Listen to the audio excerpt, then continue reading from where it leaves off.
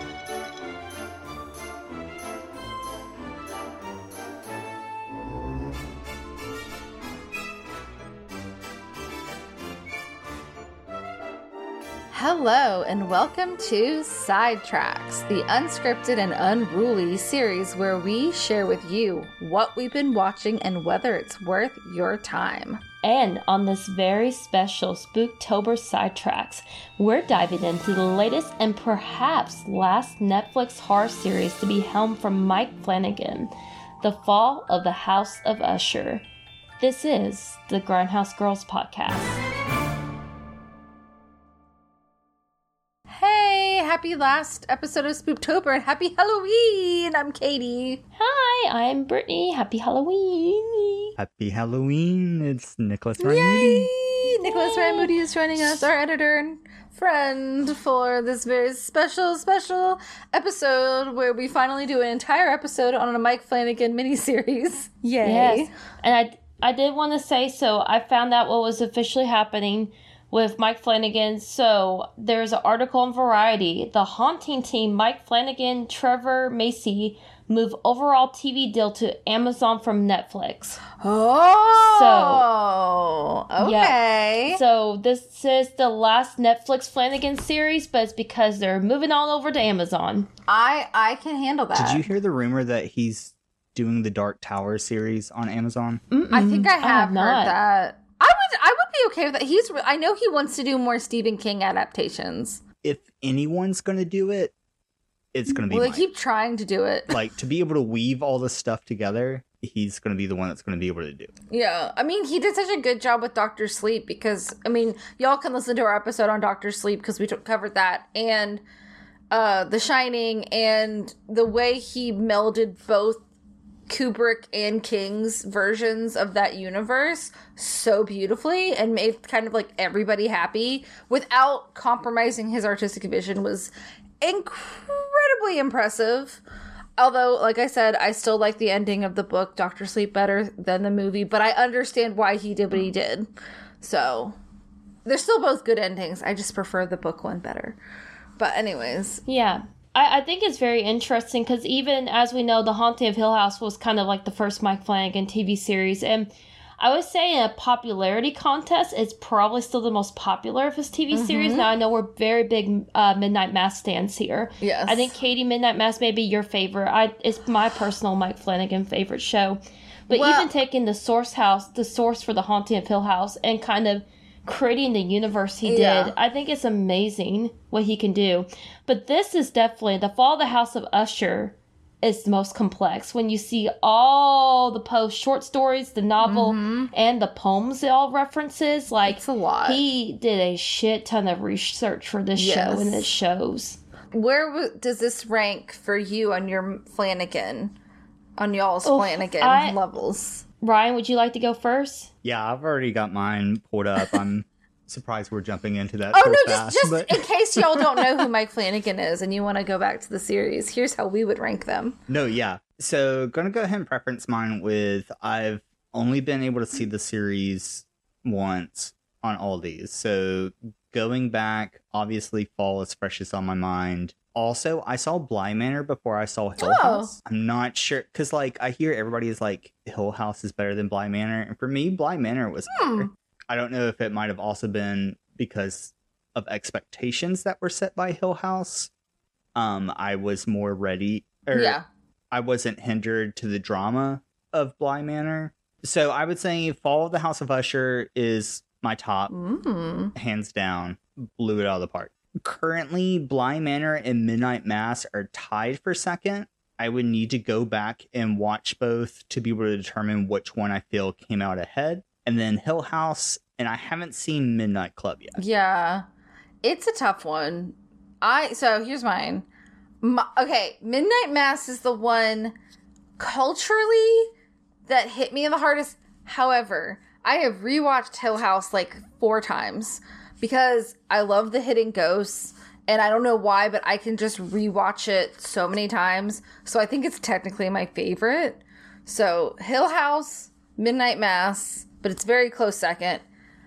I think Fall of the House of Usher is third for me now. Honestly, Bly Manor is fourth. Because I like Bly Manor, but there was just something that didn't... It took me like 2 tries to finish it. And not, I watched like 3 episodes and I wasn't really that hooked. I didn't get to the part with the fiance and all the stuff about like her trying to figure herself out early enough. And then like when I went and tried the second time, I was like, okay, well, this actually is interesting. But it just like, it didn't hook me as much. And it also is just very sad. I feel like it was like this. Midnight Mass is the saddest ending out of those, but like it was just so sad, and I felt so sad for everybody that I was just like, But then I didn't finish Midnight Club. I watched the first like 4 episodes, and I don't know. We talked about this at the last Sidetracks episode where I was just like, it didn't hook me, but it's not bad. It's really good. I think it's better for a younger audience. But that's where I am. What about you, Britt? Oh, man. So this is hard because, of course, like when we talk about like Mike Flanagan TV series, we know that like they are all so phenomenal and they're complex and they're great and the casting's great and there's these genuine... He balances these moments of true horror and heartbreak, but also like emotion. Midnight Mass is my favorite. I've watched it multiple times. Hamish Linklater is like, his performance is one of the best performances I think I've seen in a TV series ever. And it's so criminally underrated that we don't talk about that performance more.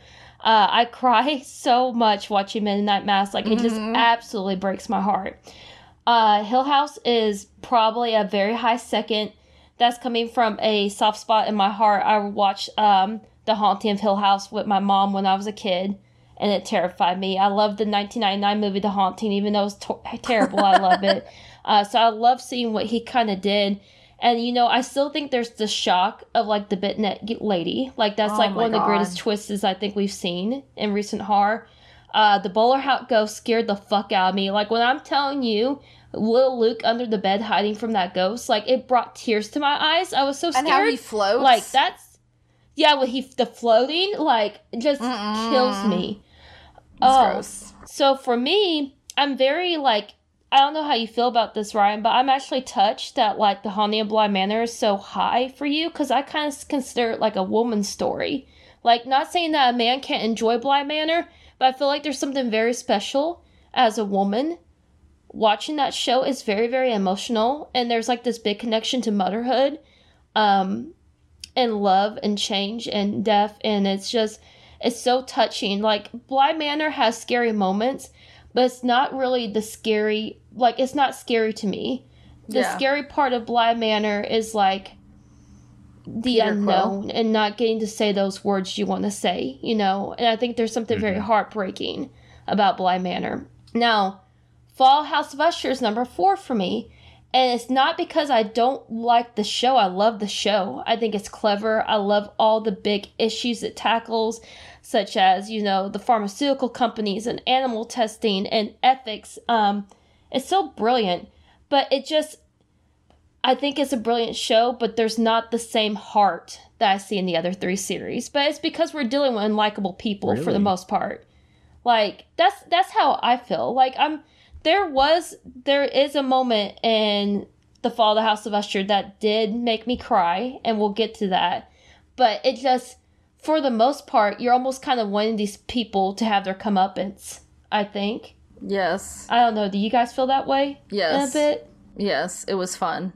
Yeah. So it's more, it doesn't have the heart of being able to back up the characters from the viewer standpoint. Yeah. Versus the heart of effort that was put into it, weaving it together. Yeah, I would agree with that. I can definitely see that more, where it's because you are not supposed to like this No, which is the opposite of his other miniseries. All of his other ones, you're like rooting for. I mean, there's always unlikable people, but like Haunting of Hill House, like originally Hill House had a very dark ending, and then he just like changed it because he was just like, you know what, I'm gonna give them an okay ending. And then Midnight Mass has the worst, like, not, I love the ending, but it's the one where I sat on my, like, living room floor watching it, just bawling my eyes out, because it was beautiful, it was so fucking sad. But, like, you love, even the worst people you cared about, well, no, I wanted fucking the church lady to just, Bev, I just wanted Bev to burst into flames, it was lovely. But, like, there's only a couple villains in it, like, that you really don't like. Most people have a sympathetic core. But, like, this one, I was like, man, some of these people, I just feel like, I know it's like the curse of the rich kids where they're just spoiled brats and they are just turned into terrible people. And it's not their fault they're cursed because it's their parents' fault. But I'm also like, you guys could have become good people with all the opportunities you had. Okay, just going ahead and, like, we're throwing up full spoilers right now. Yeah?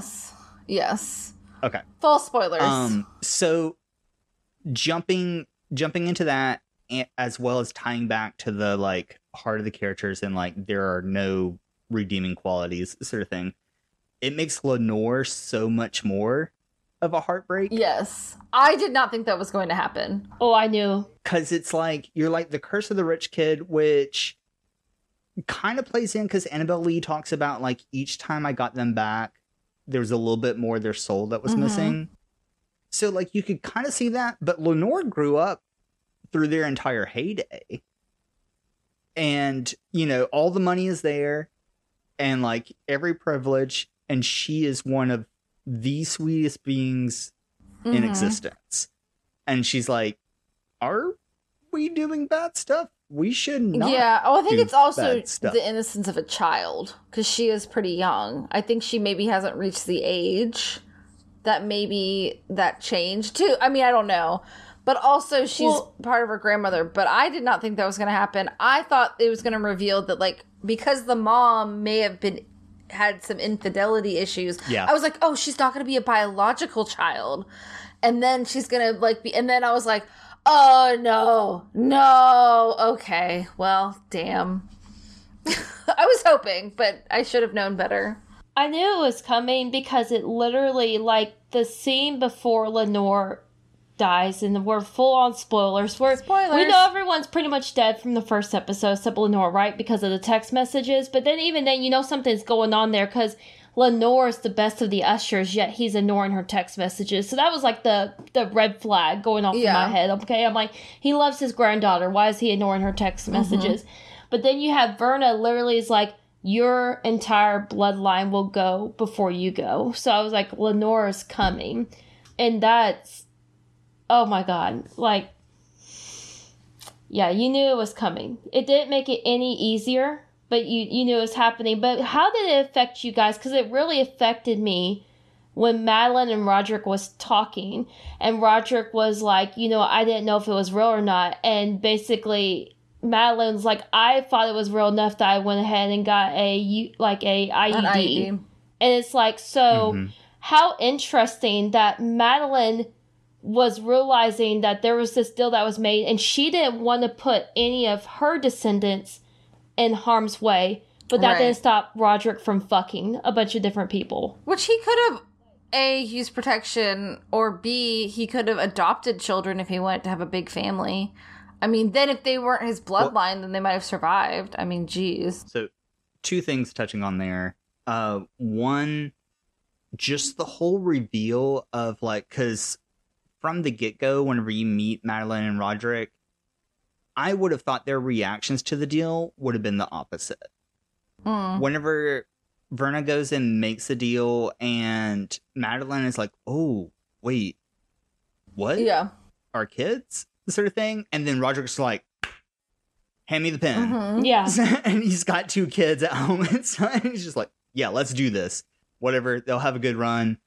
Then we'll go. Sort of thing. Like, I was expecting the reaction to be opposite.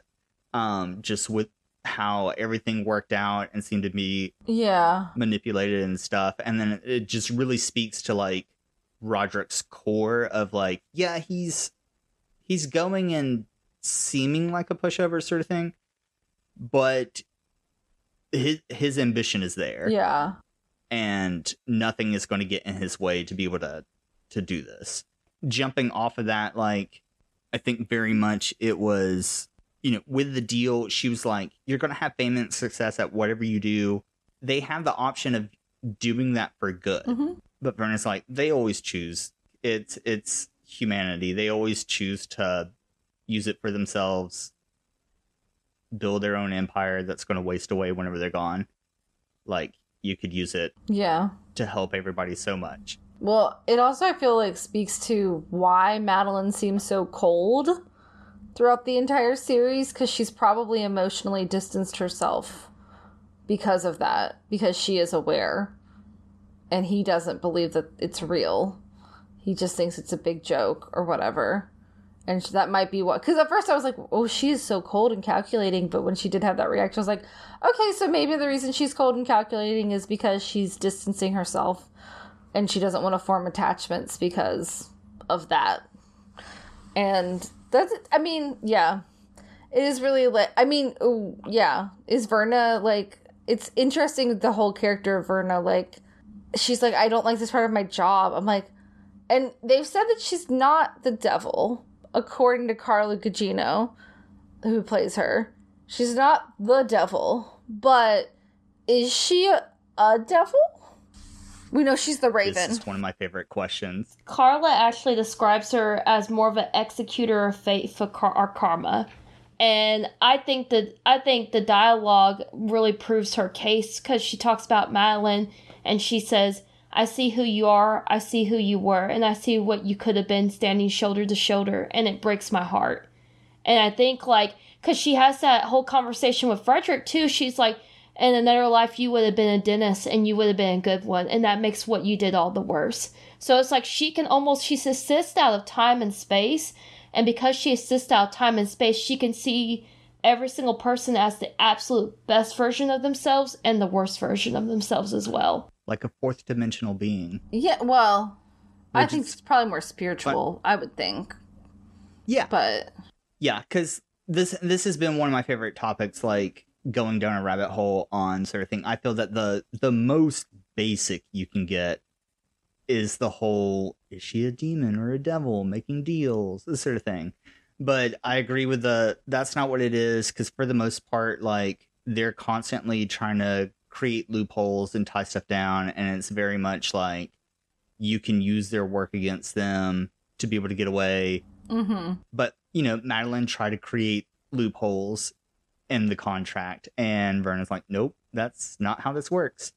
And so then it goes into the realm of, like, okay, so she's like a lawful neutral kind of being, sort of thing. Like, you can use this for good or evil. I'm just here to present opportunity.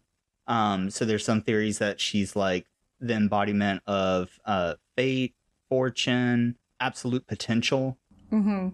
She just gives that access to you, and then what you do with that potential is what comes. There's the fun, like, nodding at the possibility of her being part of the, like, higher beings that are in Hollow Earth that Pym says that he's seen during the voyage, sort of thing. It's just like, they kind of throw that in there to be like, yeah, it's not that. Yeah, they're not, like, totally... Well, I appreciate the ambiguity, but also, like, it's a little ambiguous. Personally, my hat in the ring, and I know it doesn't match up 100%, but I haven't heard anyone else saying, is that she's the Morgan from, I want to say, Celtic or Gaelic mythology. And so the Morgan is kind of like the Grim Reaper meets Odin as, like, the battle spirit kind of thing. And, like, she's constantly going around and, like, whipping up chaos and boiling men's blood to, like, get them to fight. Because the more people who die, the more that she's able to bring into her domain. And she's highly represented by ravens in that mythology. And so, that like, makes sense. Going through the series, I was like, is she a Morgan? Are they doing... That's awesome. Oh, she's also associated with the Banshee. Why I like that idea, the only two things that I kind of think about is, one, if she wanted to really just create chaos, it's like, why would she warn, like, in the Mask of the Red Death, why does she warn, like, the bartenders to get out of there? And why does she try to warn Morella to get out of there? And then, like, even with the Usher children, she insinuates over and over again, like, it doesn't have to be this way. You guys can go out peacefully, but they fight her. So it's like, why are they... If she wanted to entice, like, a riot, she could have, but every time she's, like, trying to kind of calm them down and saying, hey, this can be different, and they make the choices to go out the way they do. Well, I think she's not an agent of chaos so much of balance. And the reason she exists is because I just, like, I Wikipedia'd it while you were talking about it, Ryan. I was like, okay. So she's the reason they create her, or the legend was created, was because of the reality of war and loss and fate. And so I think she's probably there because of humanity, if that makes sense. Like, she wouldn't have, like, that's her job, to present humanity with choices.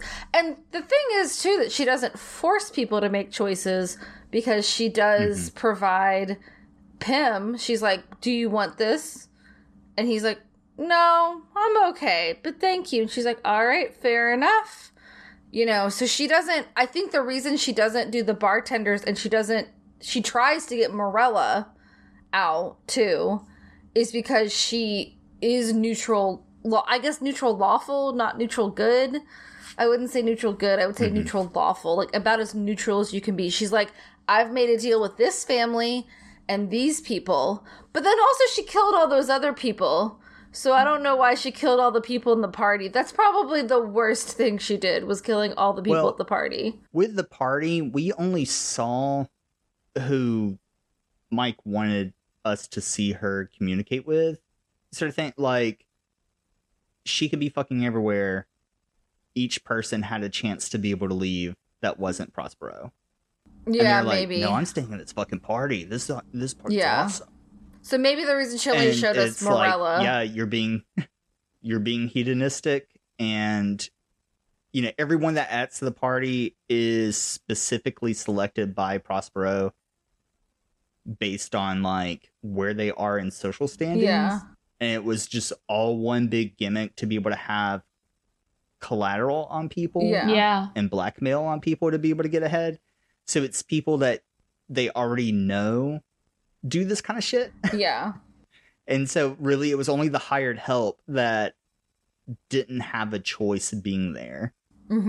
Now I don't think she's 100% the Morgan, but like that was something that I had seen recently, that actually in X Factor comics and done some research from there, sort of thing, that I was like, ooh, this is an interesting, like, kind of Well, the fact that she's represented by ravens, I bet Mike Flanagan was like, ooh, how can the raven be represented? And maybe found that and was like, oh, that would be great. Because also you got to have Carla Gugino in your series, because she's been in, oh my God, so many of his stuff. She's so good in The Haunting of Hill House.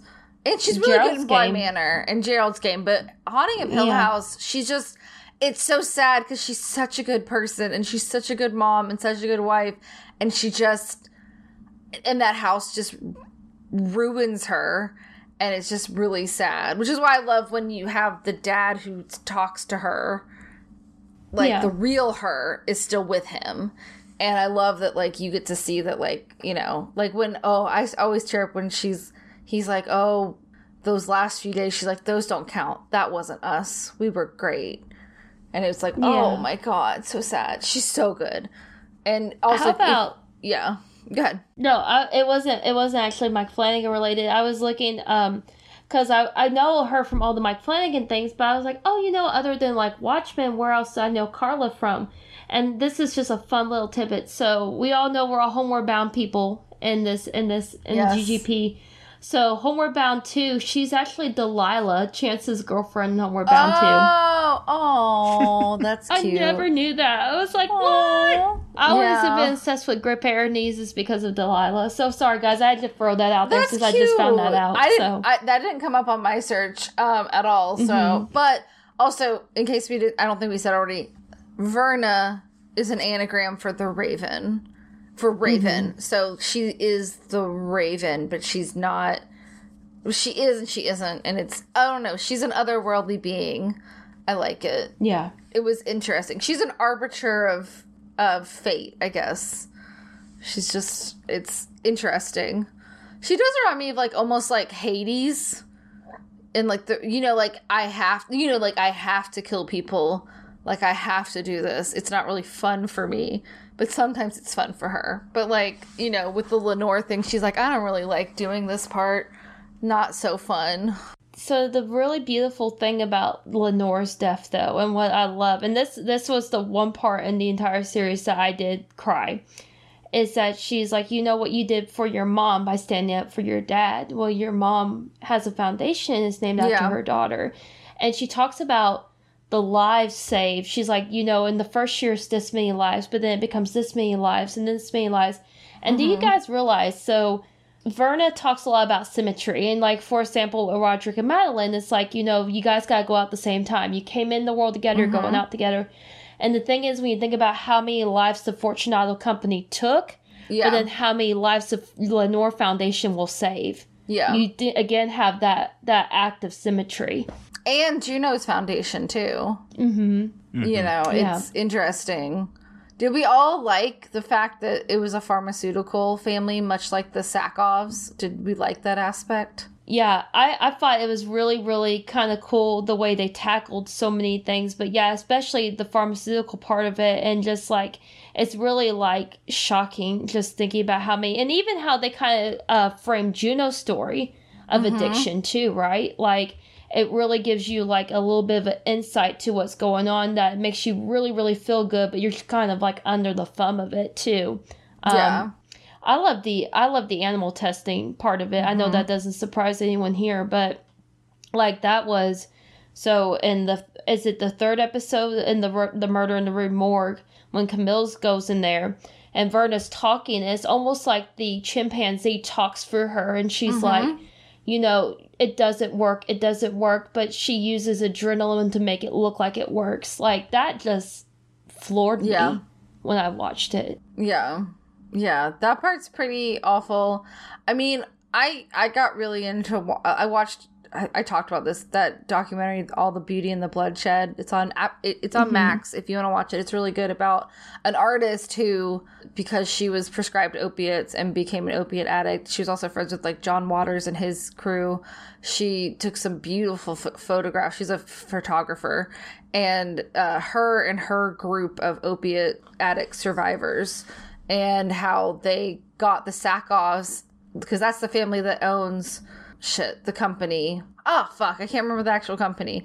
But the company that is responsible for oxycodone and getting so many people addicted to opiates and lying to the public and telling them it's not addictive. But the Sackhoff family had all of their names on all these art institutions. And so through massive protests for years and years and years, they were able to get them removed off pretty much every powerful art institution in at least the Western world.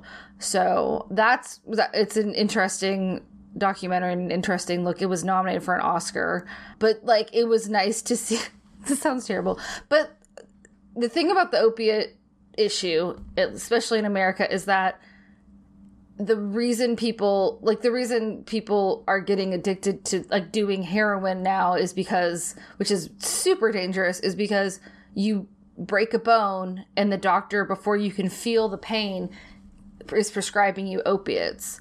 And then the thing is, it strips your opioid receptors in your body, so you are chemically dependent on it. And it's not it's a complicated issue because doctors were told it was non-addiction forming. And that's why Juno's is so interesting, because she was an addict of other drugs, and then she got into that accident and had to take she took the most of that. What is their name of the drug? Ligadone. The most Ligadone anyone's ever taken. But you see like that breakfast scene where she just takes all those pills, and I was just like, oh my fucking god, so much pills. That is so many pills. Breakfast of oh champions. My god. But then like, she wants to get better. She's like, how do I get off of this? I don't want to be on this anymore. And it's like so frowned upon by her husband. Like, oh, how dare you? You're proving to the world that it's not habit forming. She's like, but it is, because I have to take 20 pills every morning. But I like that, and this sounds terrible, but it is fun, because the thing with the Sackhoff family is now they overturned, they're bringing it back to the Supreme Court, but originally the lawsuit that was filed for the victims of the opioid epidemic was the Sackhoffs, the company goes under, but the Sackhoff family gets basically off scot-free. And the only thing they had to do was listen to people's testimonies about how their lives were ruined by their drugs. But they have kind of brought that back with the Supreme Court, and so they might actually be legally liable. Because the Sackhoff family is fine, by the way. So it is kind of nice. I don't know if I know Mike Flanagan is a recovered alcoholic, so I don't know if maybe he has friends or someone close to him that has a opioid addiction or has struggled with that. But like, it seemed very personal and relevant that this is basically the Sackhoff family and getting their comeuppance. And that sounds terrible. I don't want anyone to get, killed with a mirror. I do. Which was a cool death, by the way. But when people are like, do that much damage to the world and then don't see any comeuppance. Yeah. It's a nice, symbolic, cathartic moment. So we need to make it. Yeah. Well, I mean, they need to go to jail for me. Yeah. Eternal jail. Death. Yeah. I mean,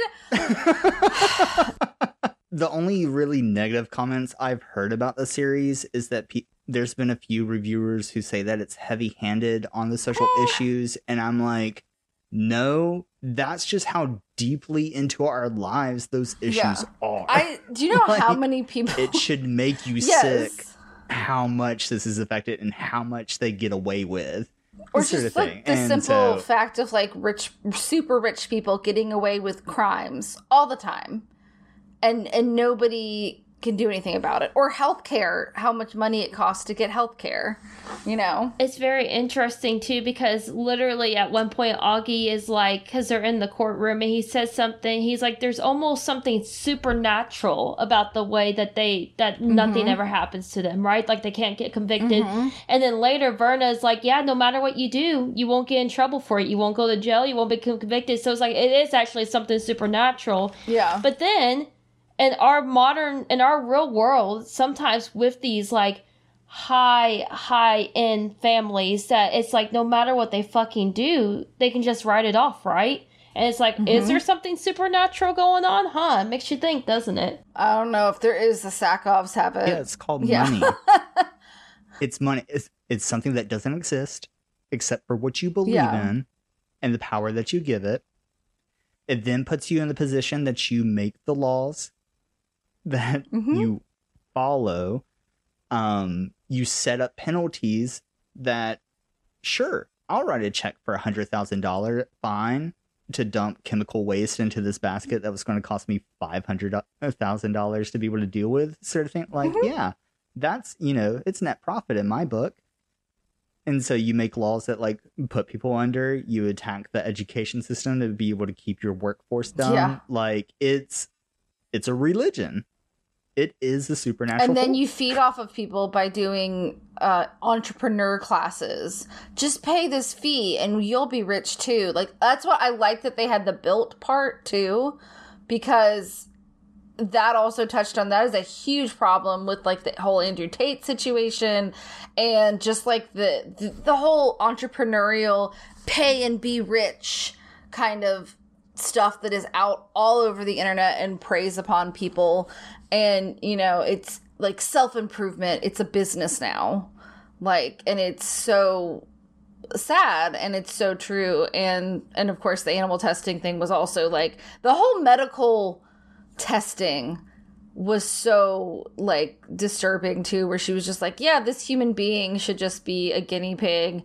And also I liked how Verna portrayed herself as an uneducated hick, basically. Like she took on the persona of like basically what we a lot of people call like a country bumpkin, who's just like very someone simple you could easily take lady. Advantage. Exactly. And like it is so true that people do get taken advantage of that way. And working in healthcare and the way insurance pits doctors against patients and how like trusting, like I've had people had surgeries with a surgeon who was super cheap so they could afford it, and they permanently messed up their eyesight, and then they would come to us who was legit, and there was only so much you could do for them, and it was just like so awful that person took advantage of them. And I remember one of my coworkers anonymously calling that doctor and getting them to basically tell them all the bad things they did, and just because he wanted to get some justice for a patient, because he just couldn't believe that someone would be that shitty. But then I think that doctor I heard through the grapevine that they had terminal cancer, so maybe they did get their comeuppance. But I mean, they were literally just hacking and slashing people's eyeballs. And there are doctors out there that do that. There's more doctors that actually want to help people, but there are doctors who just care about getting money and getting results. And because healthcare has gotten so expensive, you can make a ton of money off of saving people, which I think you should get paid a significant amount of money to be in healthcare. But I think they make school costs so much that then you have to pay the doctors so much, and then it does become a business and not a service. And I think that's morally kind of icky, I guess, is how I'm feeling. I don't know. But that was interesting to take all of that. I don't think it was heavy-handed, though, because I didn't feel like there were less speeches than most Mike Flanagan shows, for one thing. Not a lot of speeches. It was just a lot of, like, poems. Go ahead, Bray. You know what? It's okay. If I was going to have a complaint myself, so we all know in The Haunting of Hill House, the infamous jump scare when the sisters are arguing and Nell comes up between them and screams. And, like, everyone's like, fuck, because it's, like, out of nowhere. This one had, like, 3 or 4 like that. And I didn't like I didn't like the Leo falling from the ceiling and then Tamerlane, like, exploding glass. I was like, do we really need this many jump scares while he's telling the story? Like, I like the more subtle. Like, I like the ghost hidden in the background. Or I like the things that make, like, your hair stand up on your arms. Like, yeah. You go on, Ryan. Oh, I was just going to see, like, that was one of my, like, highlights. Oh, you like that? Because he's got this driving force that's making him confess. Mm-hmm. And the more he gets away from that confession, the harsher they are. Okay. And he's just like... Yes. And it's not just what is scary, what is jump scare, but what gets into Roderick's mind to make him tell this story. So, like, Roderick knows him best. He's his oldest child. He knows I go and I'm representing the pendulum swinging in this clock that's not supposed to work. Get Augie to sit back down. Okay, you're doing that now. You're going to tell my story. No, I'm not going to show you me cut in half. I'm going to show you a happy time whenever we came running to your arms and you loved us. And then I'm going to split in half. That was because scary. I know that's going to fuck with you more. Terrifying. See, that's what scared me. Like, that scene with him looking down, like, at his child, and the child's, like, the child version of Frederick's, like, eyes rolling in his head, that scared me more than just let's fall from the ceiling and splat. Like, you know? Because he's older and he understands that. But then you have Prospero, who's like spoiled rich kid, and he's like, the only way I can read you, Dad, is by showing you all my burns. Yeah. Well, and so he's just constantly in Roderick's and face. Also, and like each one has a different way of doing it. Interesting. Perry or Prospero in the beginning of that episode is quietly standing in the background. So there are hidden ghosts, but it was harder to. I mean, the second time I watched Haunting of Hill House was because I heard there were hidden ghosts, and I was like, oh no, I have to rewatch it and find them all.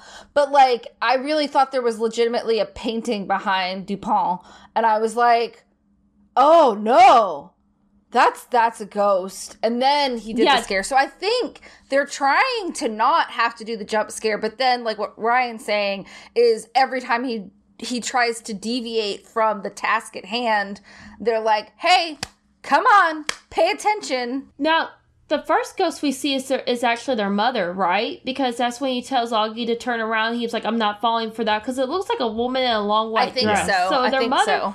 I think it's interesting that's the only time we see the mother's ghost, though, throughout the whole thing. Well, she wasn't their fault. Yeah. You know, I just think it's interesting. Do you think that was Annabelle Lee? But she wasn't. No, she was in a regular outfit the last time we saw her. But yeah. Also, I love that. So like every single character is named after either a reference to a Poe poem or short story or his real life. I love that they give the mom the name Eliza because Eliza was both Edgar Allan Poe's mother and his child bride. Which is a whole thing that I forgot about until I went back and was looking at it. Because Poe married his 12-year-old... Okay, Wikipedia says 13, but I rewatched the biography of it, and they said she was 12 and he was 26. And they lied about her age. It was very Aaliyah and R. Kelly, it sounds like. They lied about her age and got married. But then some people say they didn't have a sexual relationship and it was like a marriage of convenience or something. I don't know. It's a very weird whole thing. But he loved her and she died of tuberculosis. And his mother also died of tuberculosis. And his foster mother died of tuberculosis. And his brother-in-law. So like the Red Death is... His older brother. TB. Yeah. Red Death is TB because you cough up blood. But also, like, I love that they have that reference. And if you don't know, you maybe wouldn't know, but it's interesting. It's also, I just wanted to say, because I didn't know this until, like, this past week, and I thought it was fucking freaky. So I always knew about, like, Edgar Allan Poe's wife and that she was his cousin. What I didn't know, I've always seen, like, this one portrait of her, and I was like, okay, there she is. She's pretty, she's, like, a dark-haired brunette. Oh, yeah. And then, like, I was reading about it, and turns out when she died, he was freaking out because he had nothing to remember her by. He never had a portrait painted of her or anything like that. So that portrait that we see of her, that anytime you look her up, you see that portrait, that was painted 6 hours after she died. Yeah. So... It's a dead painting. That's her. That's her, but it's her dead. She died very beautiful. Like, she was a very, like, beautiful She was corpse. 24? Like, 24 years old? I think so. Yeah. Yeah. Also, I didn't know about the scandal. Did y'all know about Poe's love triangle scandal? Yeah, but it wasn't like really a love triangle. It was just like he admired like a writer or something, and then another writer got jealous of that fact, so she was trying to say there was an affair going on between the two. Yeah, so it's called the Osgood Elliott scandal, and there was this woman named Frances Sargent Osgood who was a married poet who was friends with Poe, and who Eliza encouraged her to be friends with them and would invite her over all the time. So it seemed like it was pretty platonic and everyone was fine. But there was this other poet called Elizabeth F. Elliott, and she just was obsessed with Poe. I think she had written, she had reviewed some of his work and she just loved it. And so she wanted to be in a relationship with him, but he was already married. And so she intercepted letters between Poe and Osgood, and it kind of sounds like maybe they were a little bit flirtatious, but I don't think they actually were having an affair. But it caused Eliza to get sicker and sicker and sicker because she already had tuberculosis. It's very sad how they figured out she had tuberculosis.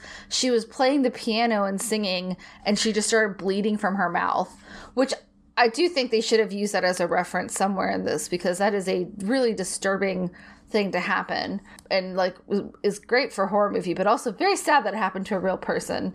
But on her deathbed, she said that Elliot killed her, murdered her because of all the chaos she caused, because she was already sickly, and then being like, your husband loves me and also this other lady, and he's having an affair. Although I don't think he did. Anyways, it was a whole thing. And then also he got engaged twice after Eliza died, but he just was so depressed. His alcoholism just went over the top, and he just couldn't maintain a relationship. And he also died very weirdly. No one really knows how. Well, what is it that they call it? I forgot what the actual scandal was called, but basically they would because he was not wearing his clothes. He was not wearing his clothes, and on his deathbed he was calling for Reynolds over and over again. But the reoccurring theory, they believe, is that someone basically got him all drunk, and there was voting fraud where they were here, we're gonna put you in these clothes, go vote. Okay, we're going to take you out of these clothes and put you in these clothes. You're this person now. Go vote. And they would take, people off the street and pile them with liquor and just do that over and over and over again. So there's, a lot of conspiracy theories that, maybe he got alcohol poisoning because someone had him doing that to vote illegally. Yeah. Which he wasn't a very rich person, although he did have success writing. Mm-hmm. But he also was in the throes of alcoholism, and I'm pretty sure alcohol wasn't cheaper then. I mean, it was cheaper, but comparatively, I think it was probably the same amount with inflation, So he was the first American writer to actually try to make a living off of writing alone, which was very highly uncommon at that point in time. It was, and both of his siblings also were poets, but had other careers. It wasn't their main career, but they also wrote poetry, and both of his parents were actors, so it was kind of a whole artsy family kind of thing. But it's very sad. He had a very sad life, and he had a huge body of work for dying so young, because he died at 49, I want to say, or was it 49, I think. Oh no, it was exactly 40. Sorry. It was in 1849, 1849, and he was born in 1809. So, sorry, I thought I just saw 49 and that hit my head. If he was 38 when she died, he died a year or two after she did. And I did read that Annabelle Lee was his last completed poem, and it was published right after he died. Yep, and that's probably about Eliza. It could be about his mom too, but it's most likely about her. But his reoccurring themes are young women dying very young and being buried alive. Being buried alive. Mm-hmm. Which is what happens to the mom in this. Which that's the burial, the premature burial, I think is what they call. What is it called? And that's the premature burial. And is that where Victorine's name comes from? Is the premature burial too? I think you are correct. Let me go to my notes because I do have it written out. Yep. Mm-hmm. Yeah, everybody's name comes from something.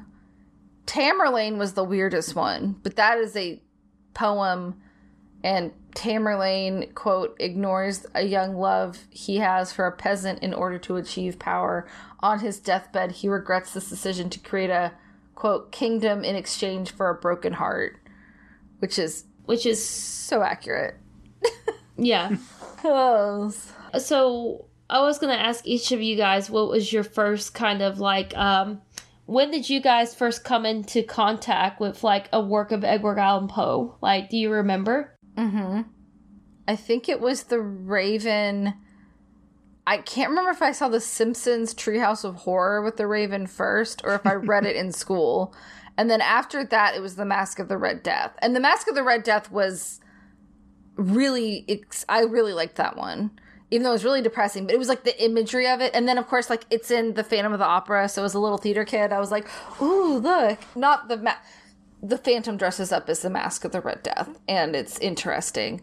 But yeah, those were my first two. But yeah, The Simpsons has the first Treehouse of Horror, I think, has Homer as the narrator and Bart is the Raven. So a different adaptation, but pretty, it's actually pretty, pretty faithful to the Raven, surprisingly. Oh, and Marge is Lenore. So if y'all haven't seen it, but anyways, but yes, that was the Raven, and then the Mask of the Red Death. Yeah. What about you? Ryan, did you want to go or? Yeah. So I'm pretty sure my first exposure was the Tales of Wishbone on PBS. They did the cask of. They did. What? Wishbone the dog did? What's the story? Wishbone? Yeah. Oh my god, I did not see that episode. So that was first exposure, and then it was funny because I had also had exposure to that story due to in the 90s in X-Men they had evil version of Beast come from the Age of Apocalypse parallel universe, and he locked the real Hank McCoy up in a wall. Oh. Same way after killing his parents to replace him so that Mrs. Sinister wouldn't find him. But of course he forgot to ask him what's different about this universe for himself, so he keeps being like really weird, and the rest of the X-Men are like, what is going on with you lately? And he's like, I don't know. I have a cold. And then I think I saw the same Treehouse of Horrors episode with the Raven, and then I remember seeing the John Cusack movie, The Raven, 2012. I don't think I've seen that one. I need to watch that. Where he played Poe, and it kind of like speculates about Poe's death. And so I just remember enjoying that movie and that was around the same time that I was like, oh, that's a weird death, and like I think the movie had come out that was about the Zodiac killer. Zodiac, yeah. Kind of felt in the same vein sort of thing. And so like all that's my Poe universe before going into this. Yeah. What about you, Brett? So I actually, I was that kid. I love English, and that was like my subject in school before like I got into theater too. And so I was always that kid that anytime you were given like an English textbook and you were told to read a story, I read the story so quick I would jump around and start reading other things.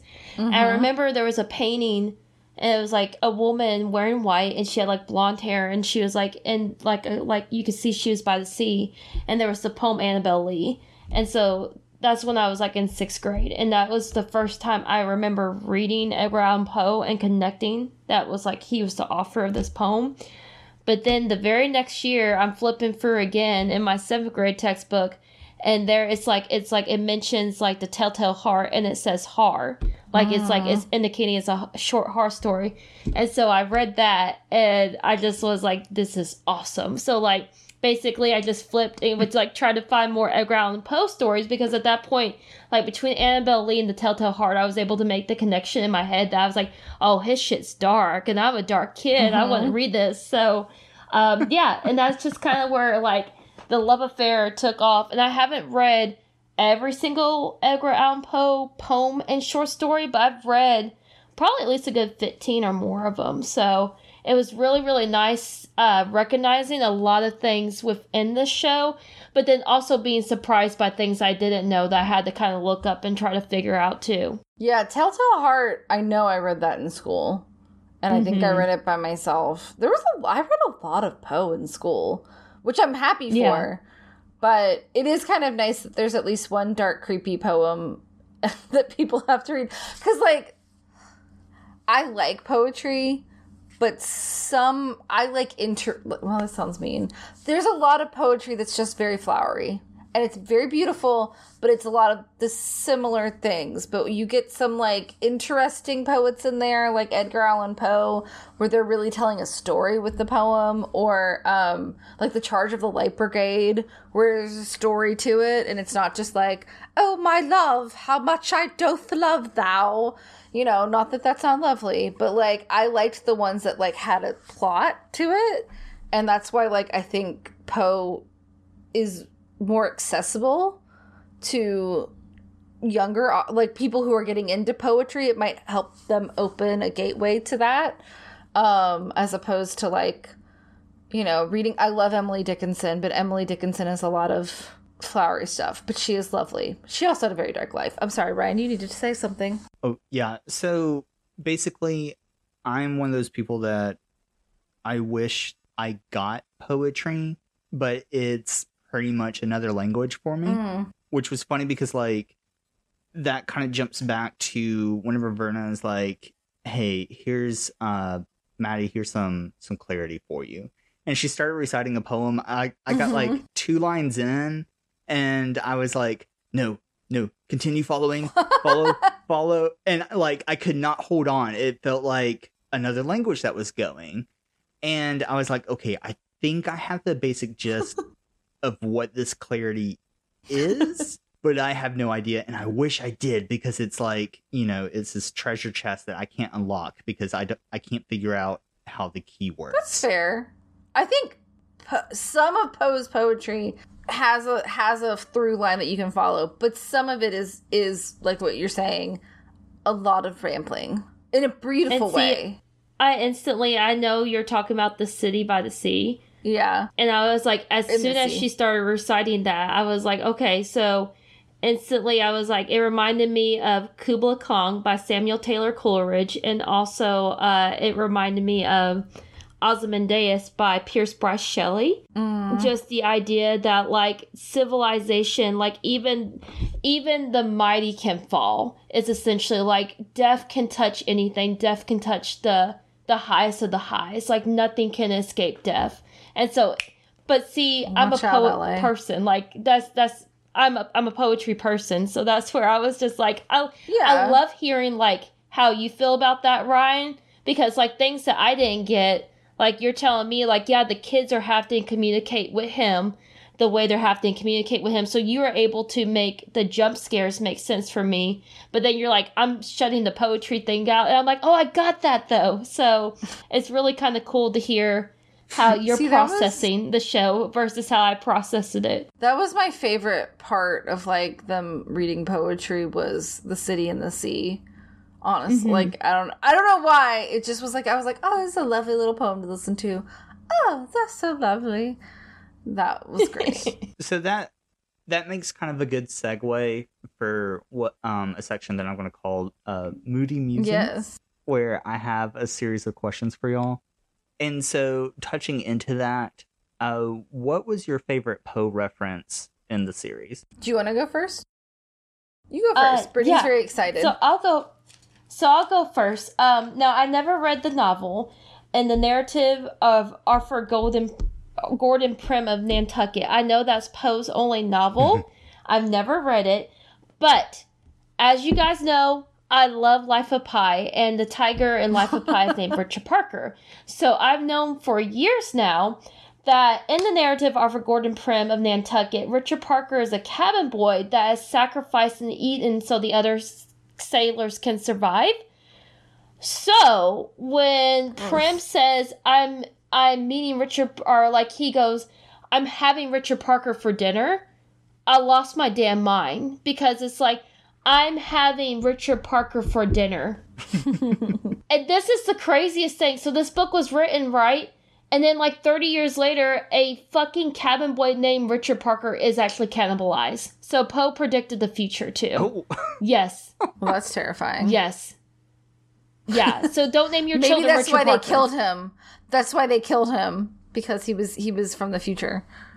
He was already on the menu. Yeah. No, I mean Poe. Isn't That's that- why Poe got murdered. Isn't that like fucked, but also like cool in a way? But it's just like the casual way that Pym says it. He just says that he's like, I'm having Richard Parker for dinner. I was like, oh my god. So It's a very yeah, I lost Hannibal my mind. Lecter sentence to say. Mm-hmm. Very Hannibal Lecter. My favorite was the Cask of Amontillado reference.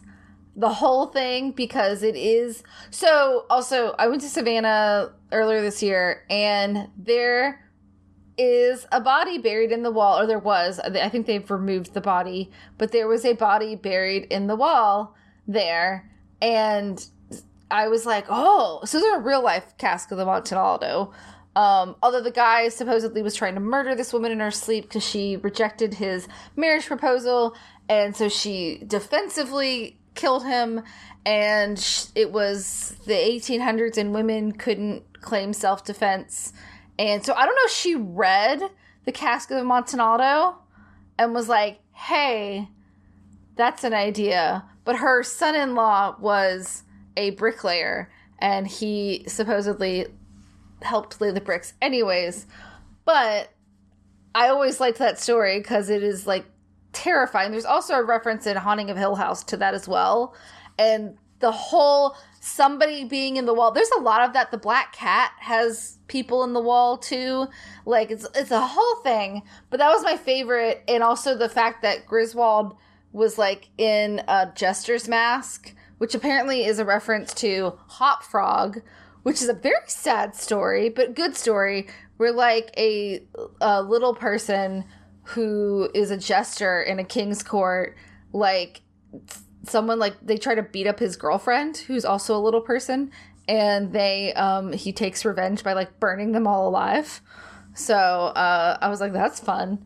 But I don't know, I just loved the setup because I was like, I knew what was gonna happen, but I love that if you didn't know, when she's like, oh, here's this sherry of Amontillado, and you're just like, oh, and then like when he just starts like, I love the foreshadowing, and oh, it's great. It was great. It was just a really good setup.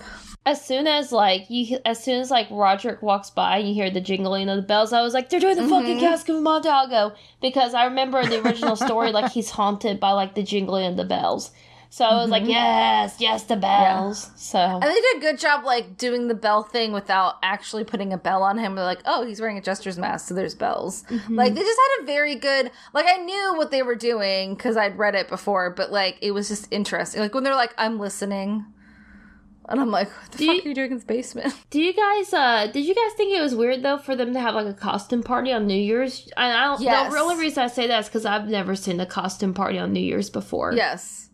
It would have made more sense. I mean, I've also never been part of a drug representative company. Yeah.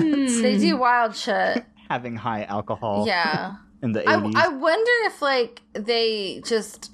I don't know. I wonder if it was originally supposed to be Halloween and they changed it to New Year's for some reason. I don't know. I wish it had been Halloween because it would have made more sense for me. Wait, so it wasn't just me? Okay.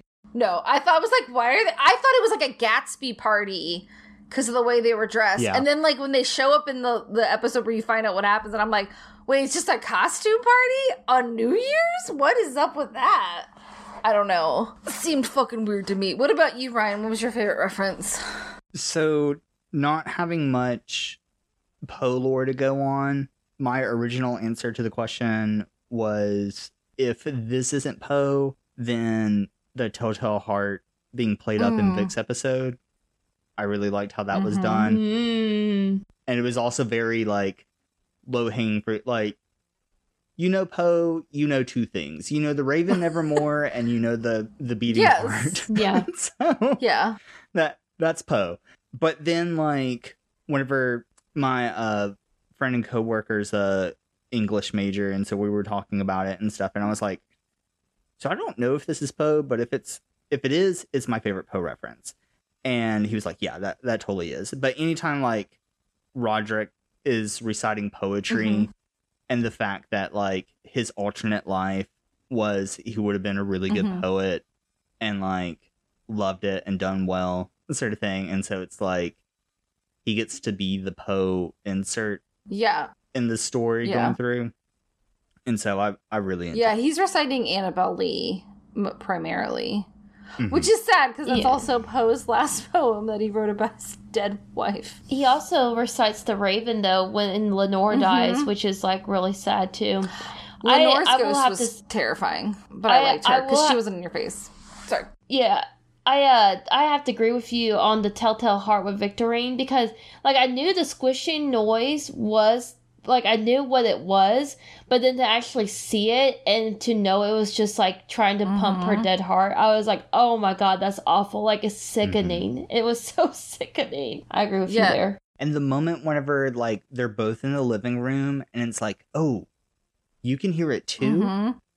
And it's like, oh, are we sharing delusions now? And it's like, no, she's in the next room. Yeah. That is tied with another one as my favorite kill. Because it's... Okay, well, jumping... Because I had one or two ways of jumping to the next one. We'll go ahead and do favorite kill. Okay. So mine's... There's so many magical There are. moments. They're all really good, but I will say the first one, the Mask of the Red Death one, did make me, like, legitimately be like, oh, that's gross. But I... loved Victorine and Dr. Ruiz, right? Yes.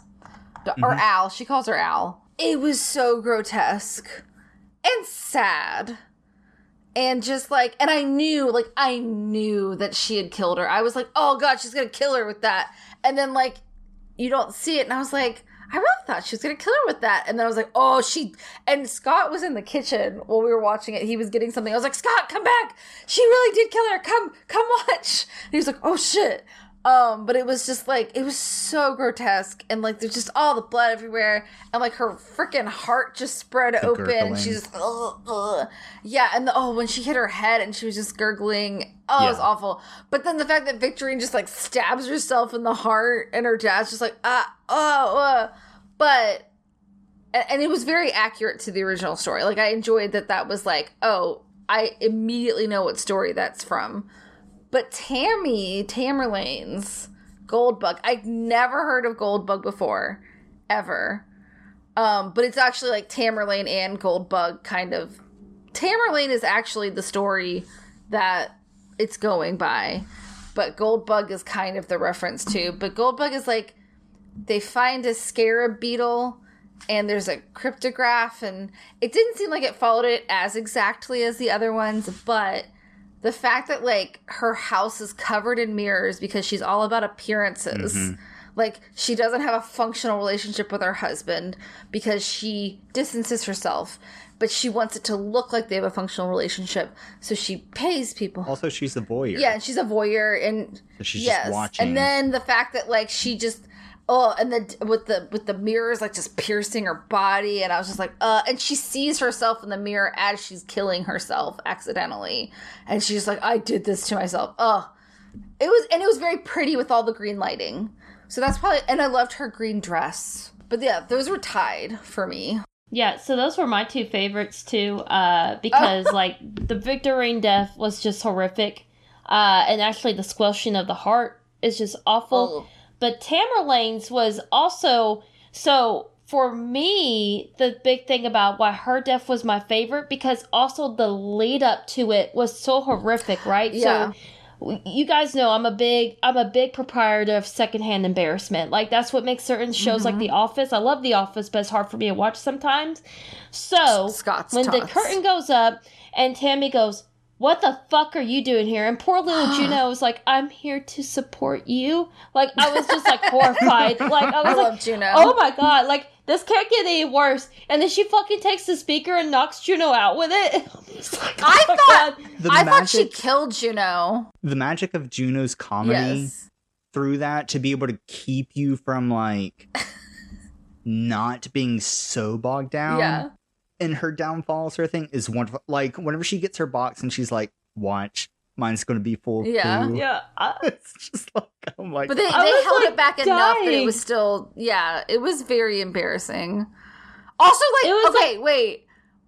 Do you think the sex tape was actually playing, or was that in her head? No. Okay. Yeah, I think it was in her head. But the thing about the mirrors, too, is Tamerlane. So when we think about Tamerlane, we know, like Katie mentioned, there's the Tamerlane poem where it's like he gives up his love for, like, the chance of success and glory. And at the end of his life, he regrets. So right before Tammy goes on stage, she's talking about how she misses Bill, right? So that's like, that's tied into her story. But Bill's also based off the story of William Wilson, where basically it's a doppelganger post story where it's like this guy like meets this boy named William Wilson, and they look just alike and they have the same birthday.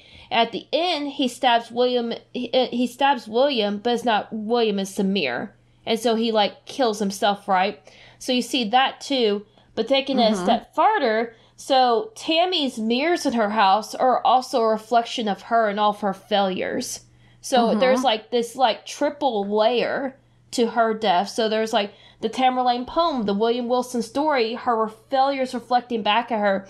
And at the fact that Verna is just like, just close your eyes. Just close your eyes and let it go. And she can't let go.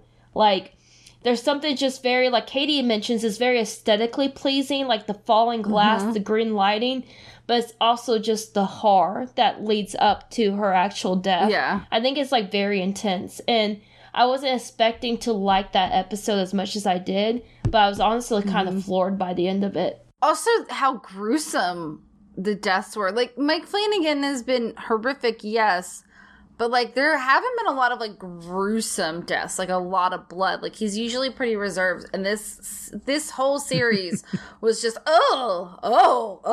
like... Which reaches into my favorite kill, which was Broderick and the pendulum. Oh, that was yeah, that's and good. the fact that they pulled it off, I was like, because you have the title, it's the pit and the pendulum, you know that, like, they're going to have the building knocked down, the wrecking ball sort of thing, and it's like, okay, are you gonna have like the wrecking ball swing over him and get closer and closer? What are you doing, sort of thing? And then, like, as soon as the bell rings and he freezes for a bit and then goes right back to the phone call, I was like, shit just happened. Yeah. we were hitting the final 10 here. And then just having it be a support beam getting cut off with part of like the concrete on there was just so horrifying, and her laying there with him as he's paralyzed and just being like, pliers were just too much. Yeah. Even I have a limit. There's a lot. And it was just so good. And then just the thought process of like starting off, it's kind of a death by 1,000 cuts. Because it doesn't go into him right away, and it just slowly slices all the way down, and it's just like, that is such a gruesome way to go, and the way that they were actually able to pull that off, I was like, bravo. Yeah.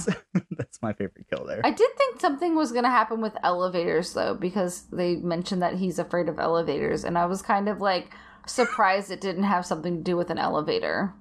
You know? But it's the narrator in the Pendulum is claustrophobic. So that goes back into Frederick being claustrophobic. Yeah, but I thought his death was going to have to do something to do with elevators, like, Well, it's almost, for some I reason. get what you're saying. But it's almost like he's shut into at that point, because what is it? What does he? Because whatever he gives Morella, it causes her like she's paralyzed. Nightshade. So Nightshade. yeah. So in Which a way, is it's actually like how Morella, the story Morella also has Nightshade in it, so. Yeah. But it's kind of like he is closed in a way. So it's like his worst fear, because it is like claustrophobic. He's closed in his own mind. He can't move. Which is hilarious because that room is so big. Well, Yeah. but it's all collapsing in on him, too. But I think his death might have been the most satisfying because of how fucking evil he had become. And, like, Morella, the thing is, like, when she first lies to her family's face, I was like, oh, that's gross. But like, I was like, but she didn't actually sleep with anybody. She just went to the party. And I was like, and then I was like, you know what? She didn't actually fuck anybody. She just went to this party and she just danced. So like, I feel really bad that she's been hurt. But then the fact that like the husband just like is torturing her and like won't let Lenore call the doctors and won't let her stay at the hospital. And it's just so awful. And it's just like, it's awful. And like, and keeps her from talking to her own daughter. And so he's also torturing her and the daughter. And so I was like, you know what? Yeah, you should kill him. The one I feel like, the two I felt like probably, well, I guess Prospero was kind of an asshole, but he was so young and stupid. Camille I felt bad for because she didn't seem like a particularly nice person. But like, she wasn't doing, I don't know. I felt kind of bad, a little bad for her. But she also took her death the absolute best. Leo too, I kind of felt bad for. Those were kind of the only two I felt bad for, vaguely. So spinning off of that and talking about the Usher children, who's your favorite Usher child? And no, you cannot say Lenore. Who's yours, Brett? Oof. They all kind of like suck in different ways, but I have to go with Tamerlane. Not because I think she's a great person, but in her head, like she mentions before, and Goldbug is obviously very thinly veiled for Goop. Yeah. But it's like, she's like, I want to create something pretty. Like, she's like, I want us to be like about health and beauty and wellness. And so, like, is she going about things right? Is she a great person? No. But does she have like her own, like what she thinks? And I guess that's like the argument with all these characters, is what they think they're doing in their head is right. But with Tammy, I'm like, well, at least she is trying to do like the health and beauty route, right? Like, I don't know if that's really as justifiable. Maybe I feel bad because also I'm the oldest daughter. I'm the second born oldest daughter in a family of multiple children.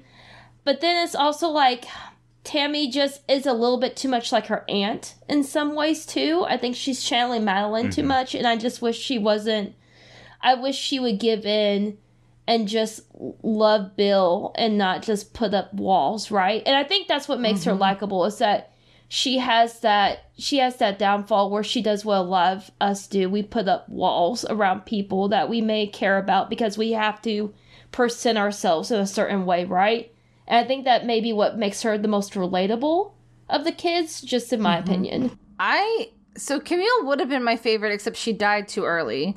And her personality wasn't fully fleshed out. I think that's probably the reason I can't say her. But Tammy's actually my favorite, too, if I can't pick Lenore. Because it's a little bit of what you said, but also just her story was very interesting.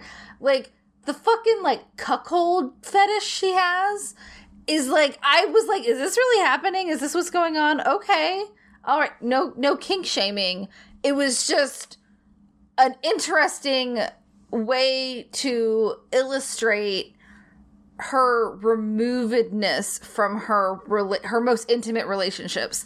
And it's like, is it her fault she can't have intimate relationships, or is it her upbringing because her dad, made them work for affection? I don't know, but it was very interesting. And then I felt really bad for poor Bill, because Bill was just like, I just want to, like, I want to be your partner, but, like, he was only doing it to make her happy.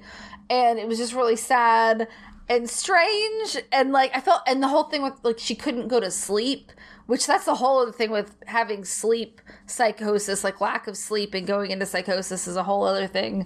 But she was just very interesting. Also, I love that actress. She was, like, the best villain in Midnight Mass. She was so good. Yeah. But yeah, it was just so interesting to watch. Also, y'all know how I feel about Goop, so it was kind of fun to watch a Goop-like mogul just completely lose her shit. Not that she should die, but like the whole embarrassing PR thing was pretty fucking hilarious. I did think she had killed Juno when she hit her with that mic stand. Yeah, I was like, oh, is that how Juno goes out? And then she's there the next day, and I was like, oh, okay. Like, that was a lot. It was a big old mic stand. She's on enough painkillers. Yeah. Samantha Sloyan, by the way, is Tamerlane's actress. Also, I did want to say, I did not know this because the actress, Ruth Codd, who plays Juno, is in a wheelchair in the only other thing I've seen her in.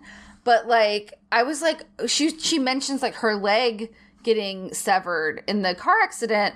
And I was like, oh, that's an interesting, like, thing that they wrote in there. And I was like, so I went and Googled her just because I was like, huh, that's weird. She was in a wheelchair in this one. She was in this. And it's like, oh, no, like, she actually has amputated her leg because she broke. Oh, wow. Yeah, she broke her foot when she was 15 and it would not heal correctly. And it was causing her so much pain that she amputated it, I think, below the knee. So that is her real, like, leg. And I was like, that is so cool. Like, not cool that she had to do that, but it's cool that she's, like, it's not what makes her a good actress, but I think it's really cool that when you have, like, a lot of people with amputations, like, I think there's a big stigma about it, and it's getting better, and there's a lot of people, like, on social media that'll share, like, their stories about, like, why did I take my leg off if I didn't have to, and all the good reasons. I don't know, I've found myself on that side of TikTok, and it's very interesting, and people are cool and brave, and it's cool how they do everything, but I was like, that is really cool that they wrote that in so she didn't have to, like, hide it, and she could just, like, focus on her acting, and, like, he just did it in the most perfect way. So, yeah, so if you see her with something that looks like a prosthetic leg, it's really hers, and I think that's really cool. And I really like her. She was really funny in The Midnight Club, even though I didn't finish it, but, like, the first few episodes she really stood out. So I'm really glad she was worked into this show because she was a standout in that show. And I'm hoping she's also a makeup artist, by the way. She, like, her other credits on IMDb is, like, makeup artist for a music video, and I was like, she just seems like a cool lady. So I hope she does more stuff. I hope if Mike Flanagan keeps doing stuff on Amazon like this, she'll be in more of his things because, like, I like her. She's cool. But I thought that was a cool little tidbit, and I didn't know that. I'm glad I got to surprise y'all, too, because I was like, maybe I was an idiot who just didn't know this, but it's cool. But yeah. Yeah. What about you, Ryan? Who's your favorite Usher child? Mine was definitely Camille. Just anytime she was on screen, it was always a pleasure seeing her. Like, horrible person, spin master. Do you think I care, Tina? Oh God, I almost forgot about her weird. I was like, why does everyone have a weird sex thing in this? And again, not trying to kink shame. It was just like, I was like, is it just like a rich person thing? I guess. Too. I think maybe that's what they were trying to illustrate, but, like, she's also fucking her assistants. And I was just like, oh my God. And then her assistants fall in love. God bless. Yeah, and she took her death like a champ. She was like, I had a good run. Yeah. Kate Siegel is, like, also to me, like, unnaturally gorgeous. Like, so it's like she's so pretty. Now, I'm not saying, because it actually showed up in my Facebook memories, and I remembered it. So, like, me and one of my coworkers up here, when we both had really long, dark hair, I was like, I never told you before, but you kind of like you could be a member of the Crane family. Yeah, I was like, you know, the long, dark hair. And she's like, oh, you too. I was like, oh, thanks. And she's like, that family was also haunted by hotness. I always think of that. That family was also haunted by hotness. Haunted by hotness. So, Kate Siegel, yes, very beautiful. But Mike Flanagan, he knows how to cast pretty people in his shows. So, next favorite I have from y'all was your favorite reference that Verna made. I already said mine, but it's City in the Sea when she's talking about City in the Sea. And also her costume for the Mask of the Red Death. Because I love the visual aspect of the Mask of the Red Death. And I do think the first time I read it was in a book that had an illustration of it. So it's always been a visual memory for me as well. And then, like I said, in the Phantom of the Opera, the Phantom dresses up as the Mask of the Red Death for in the Masquerade song. Whenever it goes da da da da da da da da da da, and then he's just like, "Hello, I'm ruining your party." That's what he's dressed up as. So, don't watch the second one, but the first Phantom is campy, super campy. But yeah, those are my two favorites. Yeah, I actually had City by the Sea wrote down as my favorite Verna reference too. just because I love how, like, she kind of, like, she tells the ushers every single time what's going to happen, and yet they don't really listen to her. And so when she has this, like, great, like, she recites this beautiful poem to Madeline that basically just is like, hey, you're nothing, your time is coming, death is coming, there's nothing, no amount of power, no amount of wealth, you can't escape this. And Madeline's basically like, what the fuck are you even saying? Like, I love that, because it's kind of like, even in the face of, like, her telling her this is what's going to happen, Madeline is already working for that loophole, trying to figure out her next step. Which I think is even more brilliant when you think about what happens to Madeline later, where... Oh my god, like, poor Madeline. Did anyone find it, like, okay, so I'm sure we're all three very familiar with the House of the Usher, the Fall of the House of the Usher short story. So we're like, okay, we know that Roderick believes, like, Madeline's dead. But the fact that they took it a step further, and it's like, let's scramble your brains and replace your eyes. Oh my god. I knew something was going to happen with all this mummy shit, because I was like, why does she collect mummy shit? That's weird. There is a short story or a poem that has something to do with a mummy as well.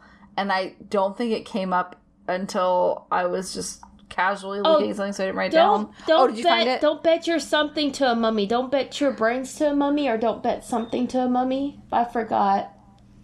There's a poem. Go on, Katie. I'm sorry. Yeah, but yeah. So it is a reference to an obscure Poe thing. But like, the fact that, like, I knew something was gonna happen, but I didn't know he was gonna mummify her alive. Which it reminded me of the beginning of The Mummy, the Brendan Fraser one.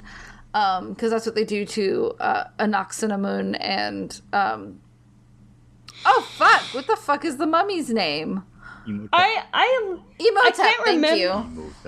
Imhotep. I can't remember if he really says this or not, but in my head, Roderick is like, "You're a goddamn queen." But I was like, I think he says that. Okay, good say it. Yeah. You guys, okay. He says, "You're Madeline Usher. You're a goddess. You're a queen." Yeah. Send you off like one. I'm gonna send you. Yeah, I was just like, okay. And then I love that she just chokes him to death, and then the whole house falls. It's fucking great. And poor, like, Dupont, I was like, wait, did he grab his recorder? I think he forgot it. Oh, fuck. I was like, grab your recorder. Okay, because I wasn't sure. Yeah, because like, at the end, he puts it at the grave, because he's like, oh, yes, you're right. Everybody that, like, needed to pay justice has paid justice. So I don't have any need for this anymore. I'm a rich man. My favorite Verna reference was just calling out Trump and being like, yeah, he's one of my clients. Oh, that was funny. Whenever she makes the quote about going down, on a fifth and shooting somebody and nobody's going to do anything. Yeah. Well, also, like, the photos that they had of her with all of these people, some of the photoshops were done better than others. I will say, there was one or two where I was like, somebody was sleeping on the job in the tech department, but most of them were pretty convincing. And, like, it was like Brett Kavanaugh and Donald Trump and, like, all these people, and then like, oh, it's getting older. Oh, it's getting older. It's like, oh my God. And I'm like, so are all of these people going to get killed by Verna, or do they all have different deals with her? Yeah. Interesting. Because doesn't she at one point... That was probably the most heavy-handed. That was the most heavy-handed, and that was a visual heavy-handedness. You know what I mean? Doesn't she at one point tell Roderick that he's, like, barely in her top 5, though? Like, as the bodies are, like, raining from the sky, she's like, and you're not even in my top 5, or you're barely in my top 5. So it's like... There's, like, men worse. She's saying... she's saying you are in my top 5. You are my top 5. There's more of a positive, like... You're like, that's pretty... You're pretty despicable because you're in my top 5. Yeah. So... But dude, I did like the visual of all the bodies falling. The visual of all the bodies falling and piling up. I was like... It was gorgeous. Yeah. Yeah. They actually did that as one of their protests in the art. They would take, like, they would take people, a bunch of them would just lay, or they would, like, throw visual representations of how many people have died of opioid overdoses. So, I don't know. I don't know if Mike Flanagan was using that as a reference or not, but certainly, I mean, I think if you were in any kind of art circles or like any kind of circles, you probably would have heard about it because it was a big kind of to do. Like, because they kept doing it in the museums in Manhattan, like all the art museums there. So, but I was like, I don't know if that's supposed to be one, but I like it. It's a good thing. So, but yeah. Wow, we've talked about this movie for like an hour and a half. So I do have a space for final comments. For instance, mine is why the hell does Mark Hamill only have one Emmy? He should get one for this. Like, it was masterfully done, his character of Tim, and like just the looming presence of the family attorney fixer, the way that he acted in court. It was all like very small movements. Subtle. And like his low raspy talk. It's so weird how raspy his voice is now. He doesn't need to project because his presence silenced the room. And like doing the crossword puzzles in the courtroom, whenever him and Carl Lumbly were in the judges' chambers. Mm-hmm. We talked about this before starting the episode, and like he goes and makes the Seventh Seal reference, and he's just like, I love Berghoff. Like, I love Bergman. Like, yeah, that's great.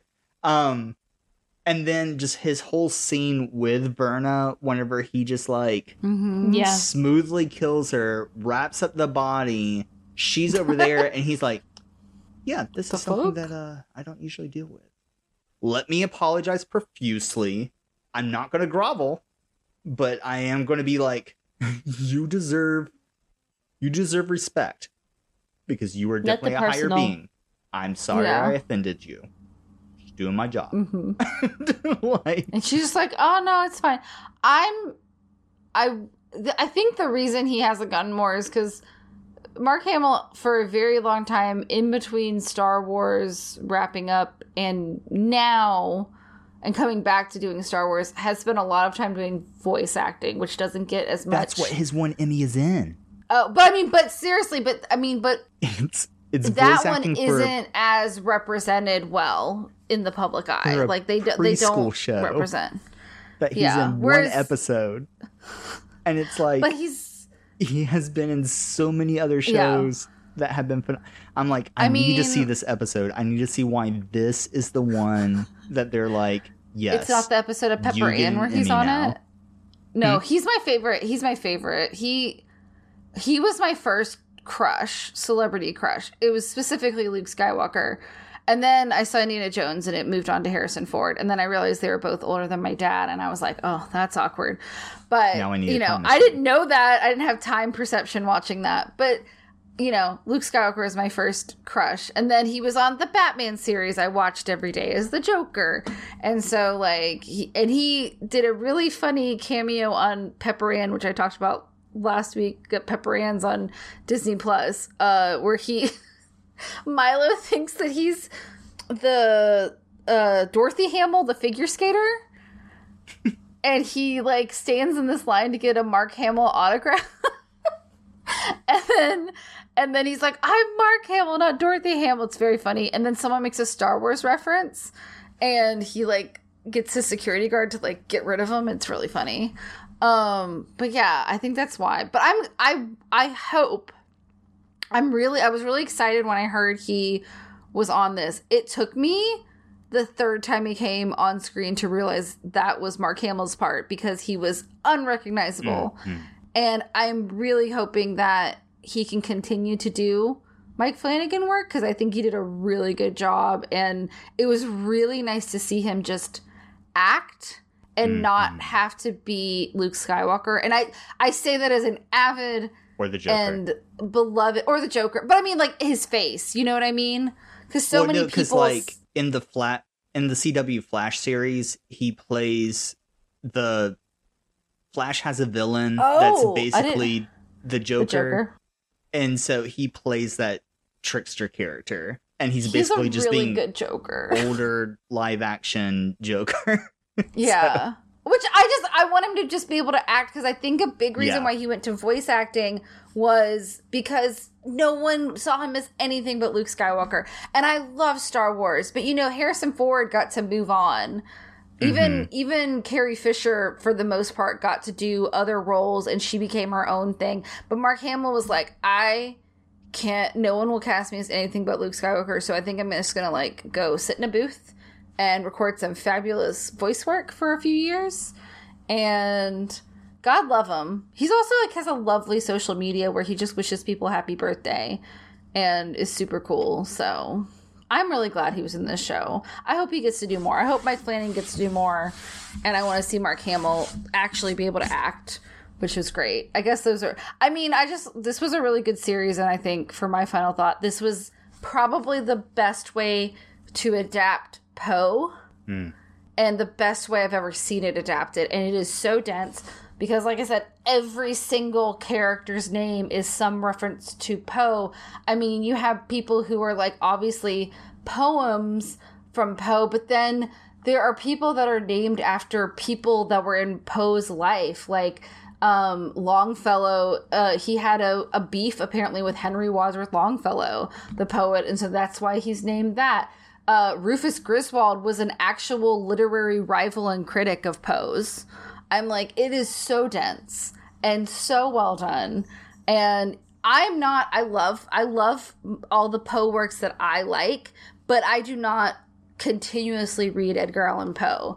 So as someone who is maybe more lukewarm than red hot, fiery, burning passion of I love Edgar Allan Poe, I thoroughly enjoyed it, and it makes me want to read more Poe that I haven't read. Even though, personally, going into research, the marrying a 13-year-old still creeps me out. But you know what? Hell of a good writer. Not saying that's okay, but it's better than being a xenophobe. You mean H.P. Lovecraft? Mm-hmm. Yeah, I know. Oh, there was something we were watching with Lovecraft. Oh, it was the Cabinet of Curiosities, one of the witch's house one. And I was just man, it really sucks how big of a racist he was.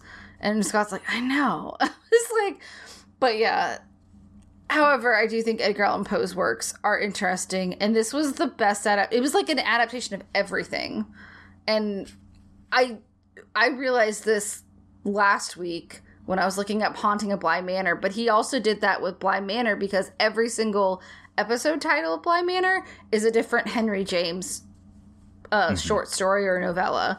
So I just love that he doesn't just be I'm going to take this one aspect of this author and only adapt The Fall of the House of Usher. He's nope, I'm just going to throw every Poe reference in there and make it this whole beautiful universe that I've created. The kitchen sink. Yes. And yes, I think that was the best aspect of it, in my opinion. And that's why I really hope that he's doing the Dark Tower, just with the way that that's supposed to be mixing all of King's stuff together into a shared universe. Mm-hmm. He's got the chops for adaptation. I would love for him to direct some X-Men stuff. It's not going to happen, but he's really more of a literary person from what I get. He's a novel person, I think. Because all of his adaptations have to do with novels. But maybe. You never know. Write to him. He has a TikTok. Ask him on TikTok. Britt, any final thoughts? Yeah, I would agree. I think Mark Hamill was a standout. I also thought Carla was having the time of her life as Verna. I love seeing all the different versions of Verna. Yes. I just love it. I think she's a phenomenal actress, and I'm so glad that she's always kind of shines in every Mike Flanagan work, but other than Gerald's Game, where she literally plays Jessie as the lead character, I love seeing her just shine throughout this. If you want a series that's scary and chaotic, but also kind of deep, that you could probably go back and watch and kind of realize something new every time, I think this is definitely the series for you. It's not as as I said at the beginning, it's not as emotional as the other Mike Flanagan series, or at least to me, it's not. But it's still a hell of a ride. It's a lot of fun. And it's, like I said, it's absolute chaos in the best way possible. Yeah, I agree with that. It's fun. It is fun, even though it's, like, grotesque and maybe depressing. It's very fun. Because, again, you don't love most of these people, so it kind of doesn't bother you as much. But they are still well-rounded, fully realized characters because it's Mike Flanagan, of course, there. Except for maybe Prospero. He was probably, like, the least well-rounded. Is it Prospero, or am I saying the wrong name? No, Perry. you're right. It's Prospero, but Perry, Okay. he goes by the nickname Perry. Yeah. I would recommend it if you haven't. I think it is up there with the Mike Flanagan works and one of the better series you can watch on Netflix, and also it's only 8 episodes. Mm-hmm. Definitely one I'd recommend. Ryan, what about you? High recommendation. Usually whenever I go to refer horror stuff, I have 3 things I'm like, hey, here's some flags in case you need a worry sort of thing. And it's gore, animal cruelty, sexual violence. The gore, I was like, it's extensive, but it is nowhere near, like, torture. It's just like, that's some really good special effects. Mm-hmm.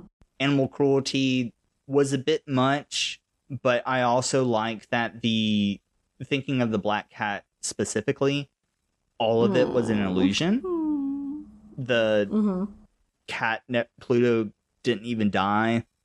Pluto was just out on the street. Whenever they panned up over that bathtub and it was empty, I was like, oh shit, it's not even happening. And like, it doesn't happen on screen, but you get to see, like, there's a point to the gruesomeness kind of thing. Yeah. And then there wasn't any sexual violence as far as I recall. He doesn't seem to do that very often. Yeah. It might be alluded to. Like, we don't know if their mom and her boss had a consensual relationship or not. Like, it seems kind of weird that he would just not talk to them at all if it wasn't something he was embarrassed about or could possibly get him into legal trouble. But any of that is alluded to, and I don't remember any sexual violence in any of the Mike Flanagan shows or movies. Other than Gerald's Game, which is an adaptation by Stephen King. Yes, you're right. Yeah, that's the only one I can think of. Gerald's Game. Sorry, yeah. And the Gerald's Game one is pretty rough to watch. Yeah. But it's also something that happens and should be talked about because it is something that happens to people as children, getting abused like that. And the whole point of it is processing trauma. So the one thing where he shows sexual violence is really awful to watch, but it also has a point to it. And I guess that's a good thing about Mike Flanagan is I don't ever feel like he is showing us horrible things to just do it. There's a point to everything. And I think that's what makes him such a great filmmaker. Yeah, and like even the animal cruelty, it's like, well, they're using it to illustrate how awful it is. And also those were very obviously CGI monkeys. So I was like, oh, thank God. It was the one time I was like, oh, thank God that's not a real... I'm sorry, chimpanzee. It wasn't a monkey. It was a chimpanzee. But I was like, oh, thank God. Because, it would feel sad if it was a real monkey. A chimpanzee. Sorry, I know. They're different. Primates. A real primate. But yeah. I think that he's just such a good director. And I love that he loves to do horror. And he does it in a way that scares you. But doesn't seem like exploitative at all. It makes you think, lovely. and it also opens up like conversations too. And it's very like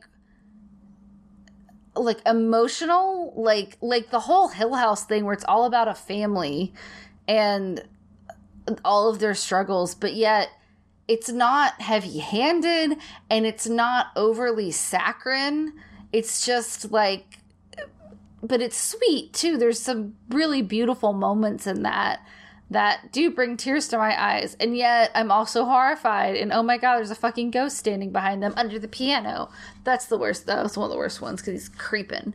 But I don't know. He's just, I'm a Flanagan Flan-a-stan. I think we all are. We're all Flan-a fans. Mm-hmm. But I'm sad to see this era close. But I'm excited to see what happens with Amazon. However, I'm a little terrified because I haven't read Wheel of Time and I have not watched the Lord of the Rings show, but I've heard mostly not good things about either one of them. But then a small group of people... Well, no. I was going to say, but a small group of people have had positive reactions. So I'm nervous about Amazon. But also, I like a lot of the Amazon Prime original series, too. Like, they've had some... Like, The Boys is great. I don't know. This will be another sidetrack, but I need to give you some review on Wheel of Time. Like, yeah. He's going to very capable hands. I'm sure with having the backing of how his universe is done in Netflix, he's not going to have a stall year then going into something. Yeah. Unless he does a film. Hit the ground running. Yeah, unless he does a film next year, which I'm okay with him doing a film because he did Dr. Sleep in between Hill House and Bly Manor. And that's why there's 2 years in between them. But, I mean, I love Dr. Sleep, so I was okay with that. But not a lot of people went and saw Dr. Sleep in theaters, so I don't know. So, moving on to ratings out of 10, what y'all got? Oof. I would have to probably give this an 8 out of 10. I think 8.5. It's just so masterfully done. I went 9.5. Mm. And only because, just off of first watching, the only thing that is negative is personal stuff. I want more. I'm in this picture. I don't like it. Like, why does this world exist that these people are able to get away with this kind of stuff? Like, well, yeah. Those are the only things I'm like, you're pointing this out and I don't like it. So, yeah. But I was just like, the entire time I was into it, and yeah, it was excellent work. It's fantastic. It's a good show. This was yeah. Go watch it and join us for another Sidetracks. Yeah. Oh, but next week we're gonna be covering. We're taking Halloween off. Time. Grindhouse Girl rating. Oh, I didn't write one down for I didn't write one either because it's Sidetracks. Whoops! Yeah. I guess, Ryan, whatever your rating is the definite Grindhouse rating this week. Yeah. Well, I had rated P for Poe, pills, and painful payments. Oh, nice. I like that. I do like that. I do like that. Yeah, I didn't write one down because we don't do it for Sidetracks. But I guess it makes sense since it's an 8-hour movie. Only doing one. Yeah. It is basically an 8-hour movie, yeah. But I was going cash this week. But yeah, we'll be taking off next week for Halloween because it would be too chaotic for us to try to record while children are at the door. But the week after, I think we're doing Ryan's pick to coincide with the Five Nights at Freddy's movie. We're doing Willy's Wonderland? Yes. Which is on Hulu, I do believe. Sorry, I had a moment that I was like, wait, I'm picking movies now? You did! Wait. Yes. You did, though. Yeah, so with Five Nights at Freddy's coming out, it should already be out. I think it's out now. I think it comes out 28th. Yeah, I thought it was like the 28th or something. On Peacock, I heard that it changed its time or something, but yeah. Oh, maybe. So I'm gonna work and get this episode out for y'all so that you have it Halloween morning. Woo. Spooky day. And so Five Nights at Freddy will be out. So we've got Willy's Wonderland, which, if you haven't heard, was not inspired by Five Nights at Freddy's. It's not definitely a ripoff. Not. That's what the director says. But then Nick Cage got so interested in it, he was like, "Hey, can I be in your movie?" And it's an acid trip. It's hilarious. It's Nick Cage, y'all. Doing his best. So Five Nights at Freddy's actually releases this Friday, which will be the 27th. We're recording on Tuesday the 24th, which is funny because Five Nights at Freddy's on Friday. Like, that's a tongue twister. Yeah. I'll probably watch it. little compare contrast. But Willy's Wonderland is on Hulu and Tubi, and I think also Plexi, so it is pretty easy to access Willy's Wonderland. Yay! And if you want to watch Five Nights at Freddy's, in case we say anything about that movie, it's on Peacock and in theaters. But yes, I'm excited for that one. So I guess we'll see y'all in a couple weeks. And take care of yourselves and be good, and go watch Fall of the House of Usher and every other Mike Flanagan thing on the planet, so he gets more jobs. And thanks for listening, and happy Halloween! Be safe and spooky and spoopy. And spoopy and spoopy. Spay and neuter your pets. I'll always say that. Happy Halloween, friends. Stay safe out there. Go trick-or-treating with a buddy. And remember, if a kid comes to your door and no costume and a pillowcase, they could be doing a lot worse than asking for candy on Halloween night. Just give the kids some candy, man. That's like my opinion. Yeah. If you're a trick-or-treater, you're welcome at my house. We love y'all. Stay safe out there. Yeah. Oh, and don't blow your jack-o'-lantern out until the night's over. Unless you want Sam to get you. Use an electric candle. Yeah. Use an electric candle. Ryan, any thoughts before we go? No, y'all got it all down. Okay. Love you guys. See you next time. Same spoopy time, same spoopy channel. Yeah, stay spoopy, stay y'all. spoopy, y'all. Stay spoopy. Bye. Bye. Bye, everybody. Bye.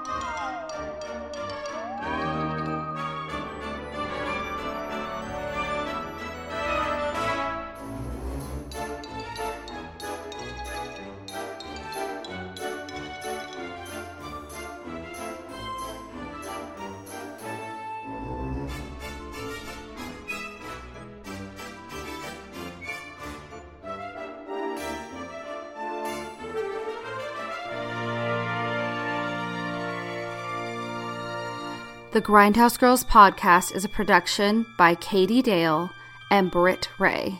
Our editor is N.R. Moody. All music used is royalty-free and can be found in our annotations. You can follow us on all of our socials. And if you have any comments, questions, or just want to say hey, our email is contactus@grindhousegirlspod.com. Thanks for listening.